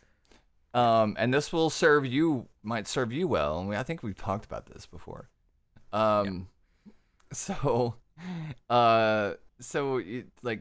2 ounces of pisco brandy. Pisco. Okay. Easy to find anywhere. Your local Piggly Wiggly or Kroger. Lemon juice and simple syrup. Okay, so we're going lemon juice, not lime juice on this one. Did I say lemon? I meant lime. Okay, so it is lime juice. It is lime juice. Sorry about that. Two ounces of pisco. 1 ounce or 2 ounces of lime juice. When there's lime juice involved, it's always equal parts lime juice and simple syrup, right? Okay. So one ounce each of those, or no, sorry, Okay. 3/4 each of those, because a ounce each. little goes a long way. And egg white. Do not get the yolk in there. That's another drink altogether, and it's kind of gross. So you shake the Rocky Balboa. You shake the fuck out of that, and you've got yourself a pisco sour. You just pour it into a. You can pour it in a rocks glass. If you have a fancy flute or something like that, you can do that. You give it a second, and it starts to separate, and you get this silky, velvety, sexy cocktail called a pisco sour. All right, now is that 1 egg white in that too? 1 egg white. 1 egg white. All right. That's it. All right. And that's my recommendations for fall cocktails. Okay. Ladies All and right. gentlemen. Well, we appreciate that. For those unaware, James wears a few different hats, but one of them is a bartender at a pretty swanky little scene that he used to take helpless girls out on Tinder dates to before he boned the shit out of them. So you can actually revisit some of those, recount some of those. Now he gets to watch other guys dishing out their lines so to true. their poor female victims before they bone the shit out of them. I've got stories, yeah. Not in the missionary position. I've got stories.com. All right.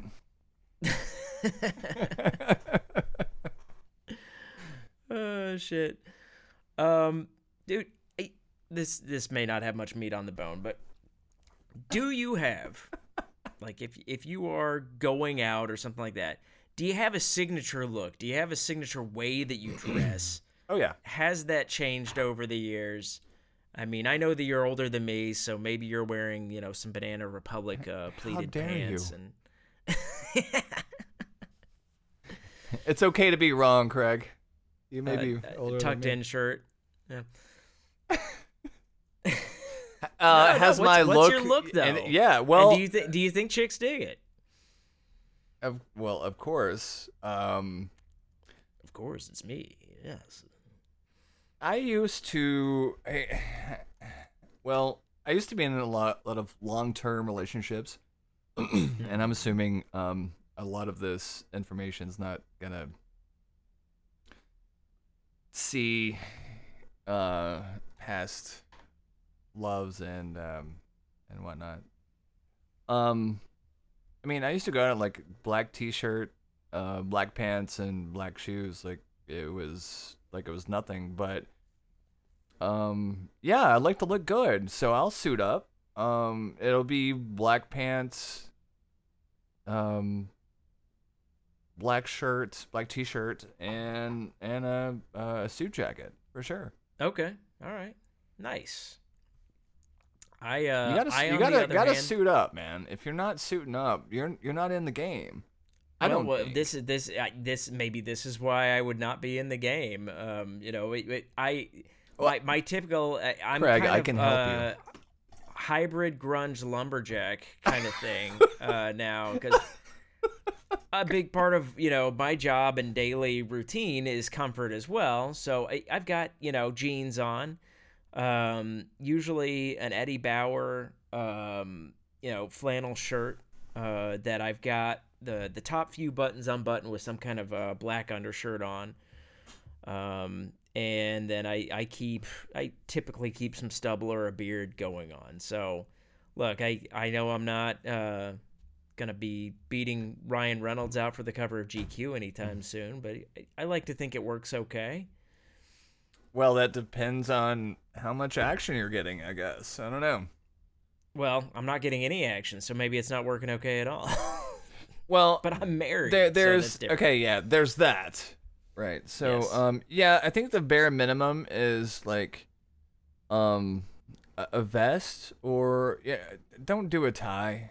If we're, I mean, I guess what we're doing is giving advice to the Right. 1.3 Some- dudes that are listening. spreading the good word from door to door. Yeah.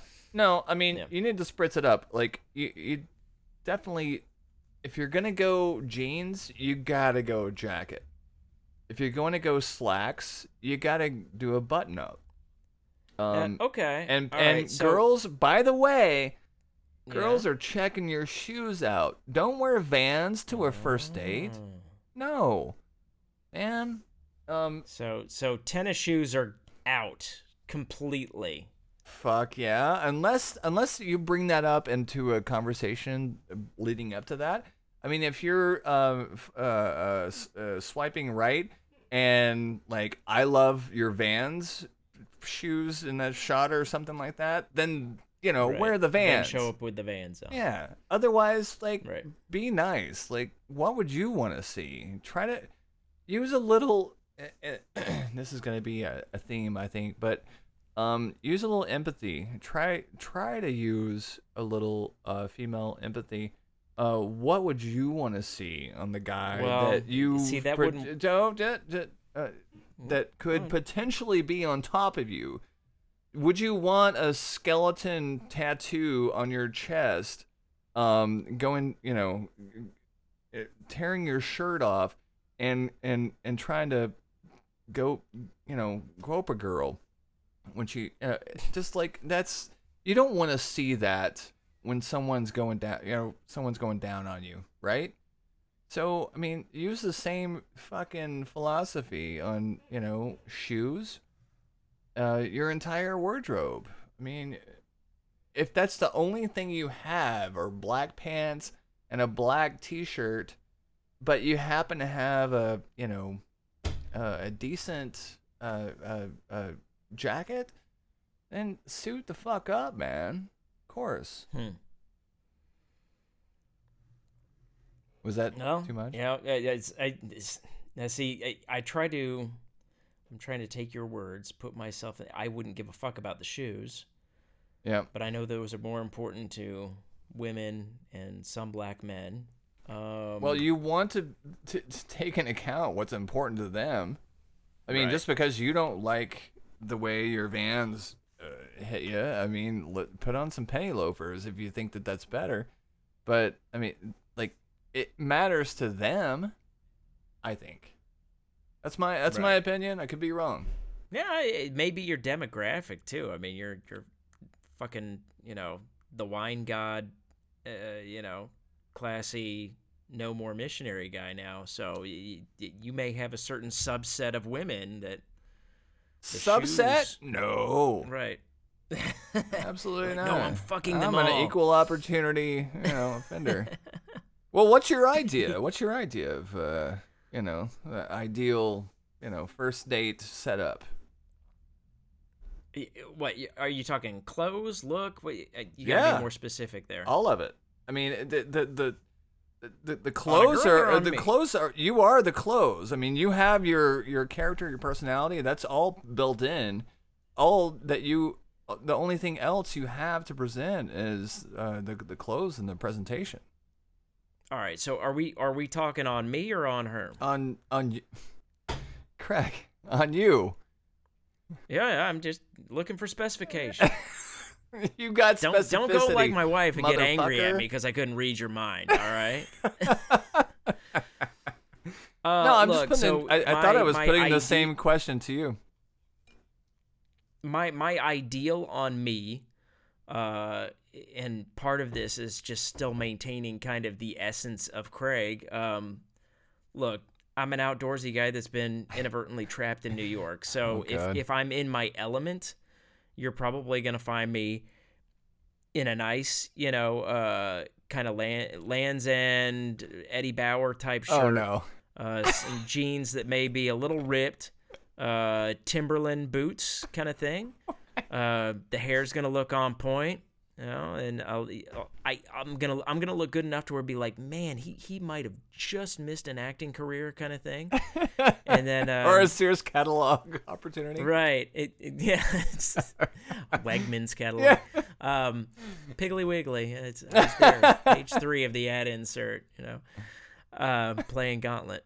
No, it's you jerk. I knew you were gonna do that. Oh fuck, no, because it's. My personality is a big part. Maybe this goes back to you might, I don't know if I brought it up in the last show. I think I did. Like, I'm not one night stand guy, and part of that is due to lack of ability. Like, no girl is going to look at me across the room and go, hey, that guy with, the Big Lebowski t-shirt on and the flannel shirt over it, that may or may not be rocking some fairly decent, condition tennis shoes, with a nice smile. I want to sleep with that guy. No, they're probably going to look at the guy fitting your archetype, be like, that guy's got a suit jacket on, he looks like he polishes his shoes, probably has money. I'm going to go talk to him. I'm the kind of guy where my personality has to have an opportunity to plant some seeds for me to even have a shot. Well, to plant the seeds, you need that first, you got to get in front of the conversation. They're not gonna. I don't disagree with you. But I am saying that were I a single available guy, meaning, if I actually had a chance of women being attracted to me, I'd probably be hunting for women who would be looking for more my archetype. Does that make sense? Being the plaid. Like, I'm not looking for a granola girl, but I would prefer a low maintenance woman. Oh yeah, but to your previous point that you taught me like decades ago, it's a numbers game. Who are you gonna talk to first? The guy with the jacket on? Maybe not. Or the guy in the plaid is pulling up in the Subaru, right? So I think that I would be more attractive to the person that's dialed up a little bit, and I'd rather them say no than yes, but I would have more yeses than no. Right, and that may be more your fit too. I mean, you're a sommelier, service industry, finer taste, things and shit like that. We have our own taste. I'm not. Yeah, I really don't want to I'm not. Listen, I don't want my identity on here being like the Somm. Yeah, I'm in a hospital. I'm in the. I'm so gonna edit in some cello and violin music at this point. Next on Masterpiece Theater. Yeah, welcome back. 20th century. Of course, when we left off last time, Craig was concerned about Broadway performance. Oh, No, I don't want that to be my identity. My identity is me. I'm just me. I'm James Tiberius Riley Westbrook. That's it. Wow, he threw it out there so the ladies could find him online and be like, yeah, baby. Yeah, Tiberius, bitch. Look that up. I don't know. I would look. I would be lost as a single guy. I am not even sure I would. I appreciate that. I woefully out of practice and out of. No, but here's the great thing, that being out of practice, there's not practice anymore. You've graduated to varsity, more than you know, because it's like, I don't give a fuck, kind of like, hey, how you doing? You can actually have a standard conversation with someone, even if you weren't. Let's just say like hypothetically, you weren't married. You, of course, you still have a kid, of course. I can't imagine a world where she doesn't exist. Right. But you weren't married. I imagine you so comfortable in any kind of conversation. Just like, hey, how you doing? I'm all right. How are you? Where are you from? Colorado. Oh, where? I have some friends in Denver, and blah blah blah. And next thing you know, you've made a friend. Mm-hmm. Like so what? It's not like you're 22 and your virginity depends on the next words that are coming out of your mouth. That's important. Yeah, there is a certain level of fuck it at this age. Yeah. And yeah. Kind of a like, look, you may move the needle some, but you're not gonna change me. I So don't know. let's just be. you're you're one let's cog just in be the wheel. transparent from the get go. Yeah. Yeah. It's all clockwork, man. That's it. So it's you're just moving forward, and you know what? You've got to enjoy what you have in front of you right now. And if that's your kid, if that's your wife, it's your entire family, it's your extended family, it's you're in the hotel and the crazy European dropping DNA everywhere. Yeah, you could be, but just have fun with it. And there's no oh my god, it's just so much fun finding yourself in a strange place and saying, hey, I'm just enjoying this. I'm just experiencing this. Sounds kind of lame coming out of my mouth, but it's so much fun when you're making friends with the people that it's almost like The Shining. Where the dude's going to the bar. I know that sounds weird, but it's like he just walks up and you're automatically friends with Larry the bartender or whatever. Right. That's probably a bad analogy. I always found that a fascinating social dynamic. The bartender. Like, it's tough. It was not lost on me that in Star Trek: The Next Generation, they've got the holodeck, the complete fictional reality that you could program to do anything, right? And one of the settings was just a bar. Yeah. And those characters had the comfort of, I can just go in here, let anything that's on my chest off of it.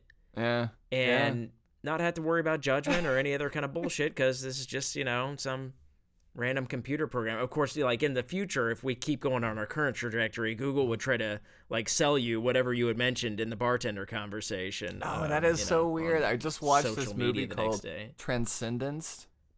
Okay. And it kind of deals with that, doing like uploading your consciousness to a computer and like rebuilding yourself. I'm sure it has many more philosophical allegories and meanings that I could put up to it, but it really is kind of that, and they were dealing with that stuff 20 years ago. Well, 25 years ago. Look, in the future, I think there will be extremely accurate simulations of your loved ones that will be available to you once they pass on. Well, and more importantly, the ones that you don't know that you can have sex with, and they will pretend to enjoy your. Yeah. Yeah, please bring Westworld and Japanese. They're listening to you right Blade now. Runner Listening to you into reality. They're listening to you right now and listening to me interrupting you. Sorry. Take my money. Okay, Google. Please, just take my fucking money. Oh shit! I think my phone. Okay. All right. I will live in a tiny home with my Japanese fuck robot. Paying little to no bills with the biggest smile on my face every day. What would you call your fuckbot? Oh no, she would have a nice name. God, yeah, the question is, what would my fuckbot look like? Ooh.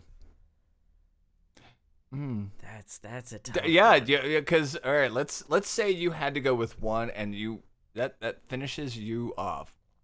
You had to can pick. Never change it. Right. You pick. Well, yeah, I guess. I mean, I guess at some point, like Millennium Jump, you could pick your race, which if you are, you're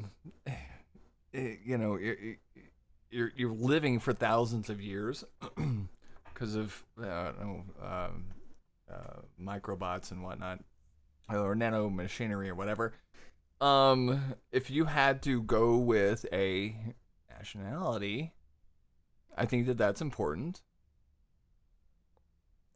I would say the ethnicity isn't all that important to me, but my archetype that would really, I mean, if you're going personality, that's fine. But I mean, but if you're going Asian, that's a big jump. Versus, wow, you racist motherfucker. Versus some. I guarantee you, every Asian person would not. All right, I can't say every, but Hiro in Nagasaki is like pressing stop right now. He's. No, I'm just saying, like, stay with me, Hiro. Like, I think most Asians would prefer to be with Asians. Most blacks would want to be with blacks. And I think that most whites would want to be with whites. First of all, Jack would tell you you're 100% wrong. Most. No, I'm saying most. I'm not saying every. No. I said most. No. He would even say that you're 100% wrong with most. Because he's mentioned to me, we talked about this before, because he spent a few years in Japan. He said Japanese women love black American men. Okay, so there we go, and we're off. Go with that. All right. No, we gotta get Jack on have this. Their individual preferences, but I would have to have some kind of like my fuckbot would have to be probably voluptuous, brunette, glasses, extremely insatiable. Physically and clever. Like I would need. Like, no, I totally agree. I can't just have a hole. Absolutely right. I gotta have like, and not like clever and pleasant. Only a little bit mean occasionally, and always joking. Like maybe poke a little bit of fun. We are so alike in that. I totally fucking agree. Like there needs to be a little bit of self-consciousness, but not enough to belate their confidence. Yeah, to tear down your fucking ego. Yeah, there's got to be tons of confidence, but also be kind. Yep. And build it, and Sony. Funny as fuck. Got to be funny. Yeah. And understand it. Like if I make a joke that like deep dig, like you gotta like a wink. Right. Right. Like an understanding nod across a room at a wedding or something like that. Like, hey, I see you. There's going to be like a weird crossover point in the future. Because I think this is an inevitability. That's a tough word, even when I'm sober. Inevitability. They're like at the Matrix. Well, no. What I'm saying is that there's going to be a crossover where these types of robots start to become mainstream, but they're not completely like everyday common. And so like you take yours to a wedding and like you're one of two people. Here's Senator Brown. I would like to introduce you to Android my life. Yeah. I'd like to introduce you to here's Karen. Karen and Brendan can go talk, and we're gonna talk about politics. It's the Karen 3000. Yeah, Karen, can you bring us a couple of cocktails, a couple of martinis, gin up, dry, with blue cheese? Pisco sour, please. Oh god, and whiskey. Thanks for remembering that, man, because that's a really good cocktail.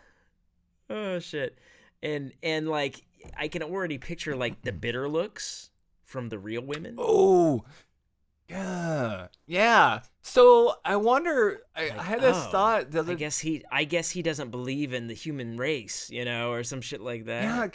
I mean, is that a sign of self reliance, but knowing that you exist is that you can judge other people? Well, no, I was picturing it coming from the authentic human females, like being bitchy at the bitch, you know, at my librarian Pleasant, you know, android. You know, like, I guess he's too good for a real woman, you know, and all this other good. I guess he's not good enough for a real woman. Yeah. I can already picture the static. And what's funny is like I can't imagine guys getting angry over like seeing some, you know, Fabio bot at the same wedding. Oh, that's a good point. Okay. Yeah, you have to think of it as from the other point of view. Like, yeah. I wonder if she upgraded to the Hammercock, you know, 250, you know, attachment. No big thing. High five, buddy. Yeah. I came with Blade today. The Blade 6-2. Oh, what if that's a thing? What if it's like you can fight? Celebrity lookalike bots are an option. Say again? What if celebrity lookalike bots are an option? Oh, okay. So I went with an Angelina. You might be aware, and so all of a sudden, familiar likeness with rights become work. a huge deal. Right, dude. I mean, that could fetch 100 million Bitcoin. Yeah, maybe Jack Nicholson hits the skids later on in life, and he really needs the money, so he sells his likeness rights, and suddenly, you know, you've got entire restaurants staffed by Jack Nicholson, kind of thing. Oh my God, you could do that with anybody. Yeah, they could sell long as they gave up the rights. There's got to be some protections in place. No, well, you can sell. You could sell that protection and say, yeah, I could have a whole diner full of shares, right? Serving you know, come host karaoke and come to shares, and it's okay. So this could go a billion different ways. Wow. You could have an entire like childcare setting staffed by Michael Jackson's. Fuck you! You're an asshole. Oh my God. The way you make me feel. Oh God. That's not cool. Am I wrong? Well, I hope they're programmed not to molest their clients. We disabled the molestation subcode. You're fine. You're waving them off. Yeah. You're fine. You're fine. Oh, you may. I don't know. You're fine. Damn it. The gym staffed by all Arnold Schwarzeneggers. I will always be here for you. Good set, James. You need the spot? Your quads, they're looking strong. Well, I mean, you could have trainers. That'd be fun. Yeah, Kind of fuck fun. yeah, you could. Who would you want as your personal trainer? Oh man, Who that's a wouldn't? tough Who one. wouldn't you want? Oh jeez.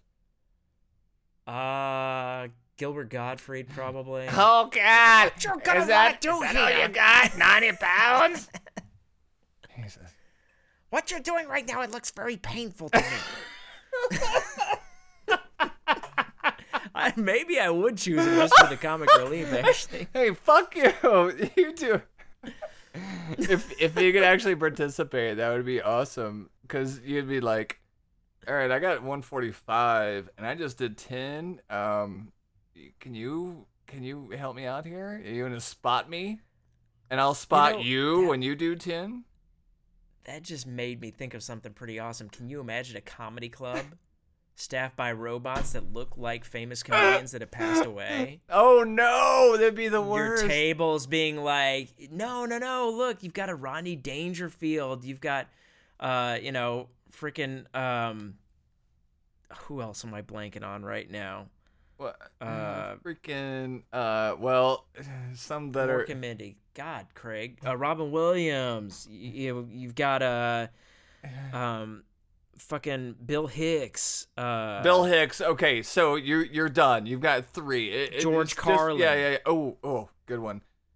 So you've got those people, and you're not pissing your pants.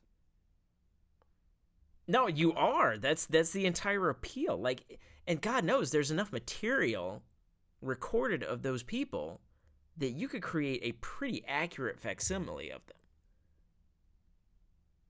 Well, I thought you were performing for them. I misunderstood. Oh, no. I'm thinking like I'm just going out to a comedy club and, oh shit, my host is George Carlin. Oh, man.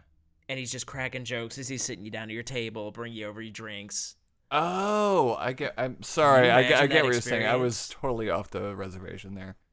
Yeah. No, I think that trivializes a little bit, because I want to relive those moments where, Carlin goes through the 7 bad words or whatever. Right. That's what I'd want to them to perform. Their classic moments. All right. Well, so maybe they rotate up on stage then. Oh my God. I'd pay, if I had the money, I'd pay so much money to see the original. Hell yeah. Be able to see your favorite 7 stars that you explicit never got words to from see. George Carlin. Are you kidding me? I've seen it on YouTube, but to see it in reality and be able to get a signature from George Carlin. He'd be able to replicate the autograph perfectly too. Yeah, I mean, and think about the people that are alive now, the Neil deGrasse Tysons and the people that are technologically. At least they wouldn't have problems getting the voice right for Stephen Hawking. Oh man, so if we could do. I'm an asshole. Yeah, you are. But I'm an asshole too because I'm laughing at it. I mean, these guys aren't going to be around for forever. If you could bring those guys back, and I don't know, some of my most precious possessions are my books, and some are signed and some are not. And diaries and things like that. Have a signed book from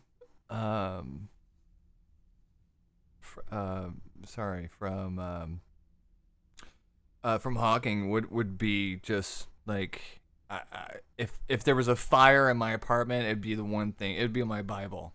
You know what I mean? Right.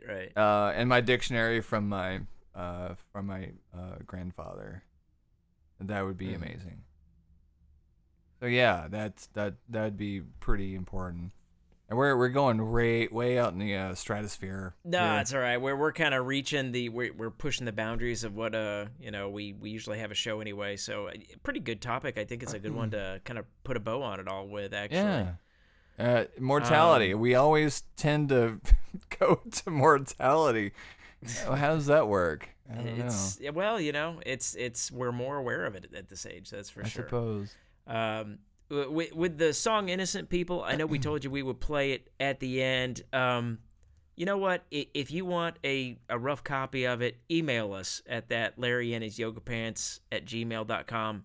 I'm happy to share it with you there, but I think I'm going to leave it as a tease. Yeah, I like that for the show for now. Let's do that. We've teased it already. We teased it a little, and there's going to be a better quality recording, and it's coming. It's coming. But in the meantime, we really appreciate you listening in, and we apologize for the gap in shows. We're going to try to work on improving that. Just released Camp Cornhole 2. This one should go up in the next couple of days. So nice. We're back, baby, and we're glad that you're here. All right. James, you have any final words of wisdom? No wisdom at all. Just, hey, love you guys, and whoever's listening, love on you, and Happy New Year's. Merry Christmas, Happy Thanksgiving, whatever you're celebrating. Shows before that. Whatever you're celebrating. My point. Have a happy celebration. Right now. That's it. Yeah. All right. Enjoy your Kwanzaa. Love your way. He throws in the Burger King tagline at the end. He's being so politically correct. No, and then he just says, you know what? All your religions are fucking fast food anyway. Oh, that's rude. And I just want to say, on behalf of Craig, we love you guys. Keep listening, and we'll be here soon. Yes. All right.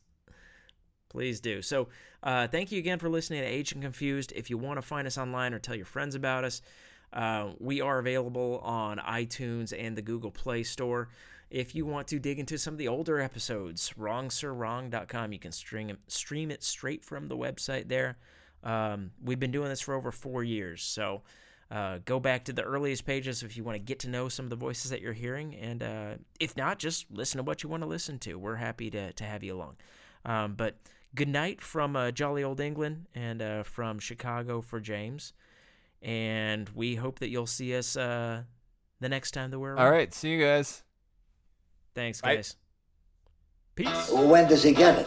He doesn't. Why not? Because he broke the rules. What rules? We didn't see any rules, did we, Charlie? Wrong, sir, wrong.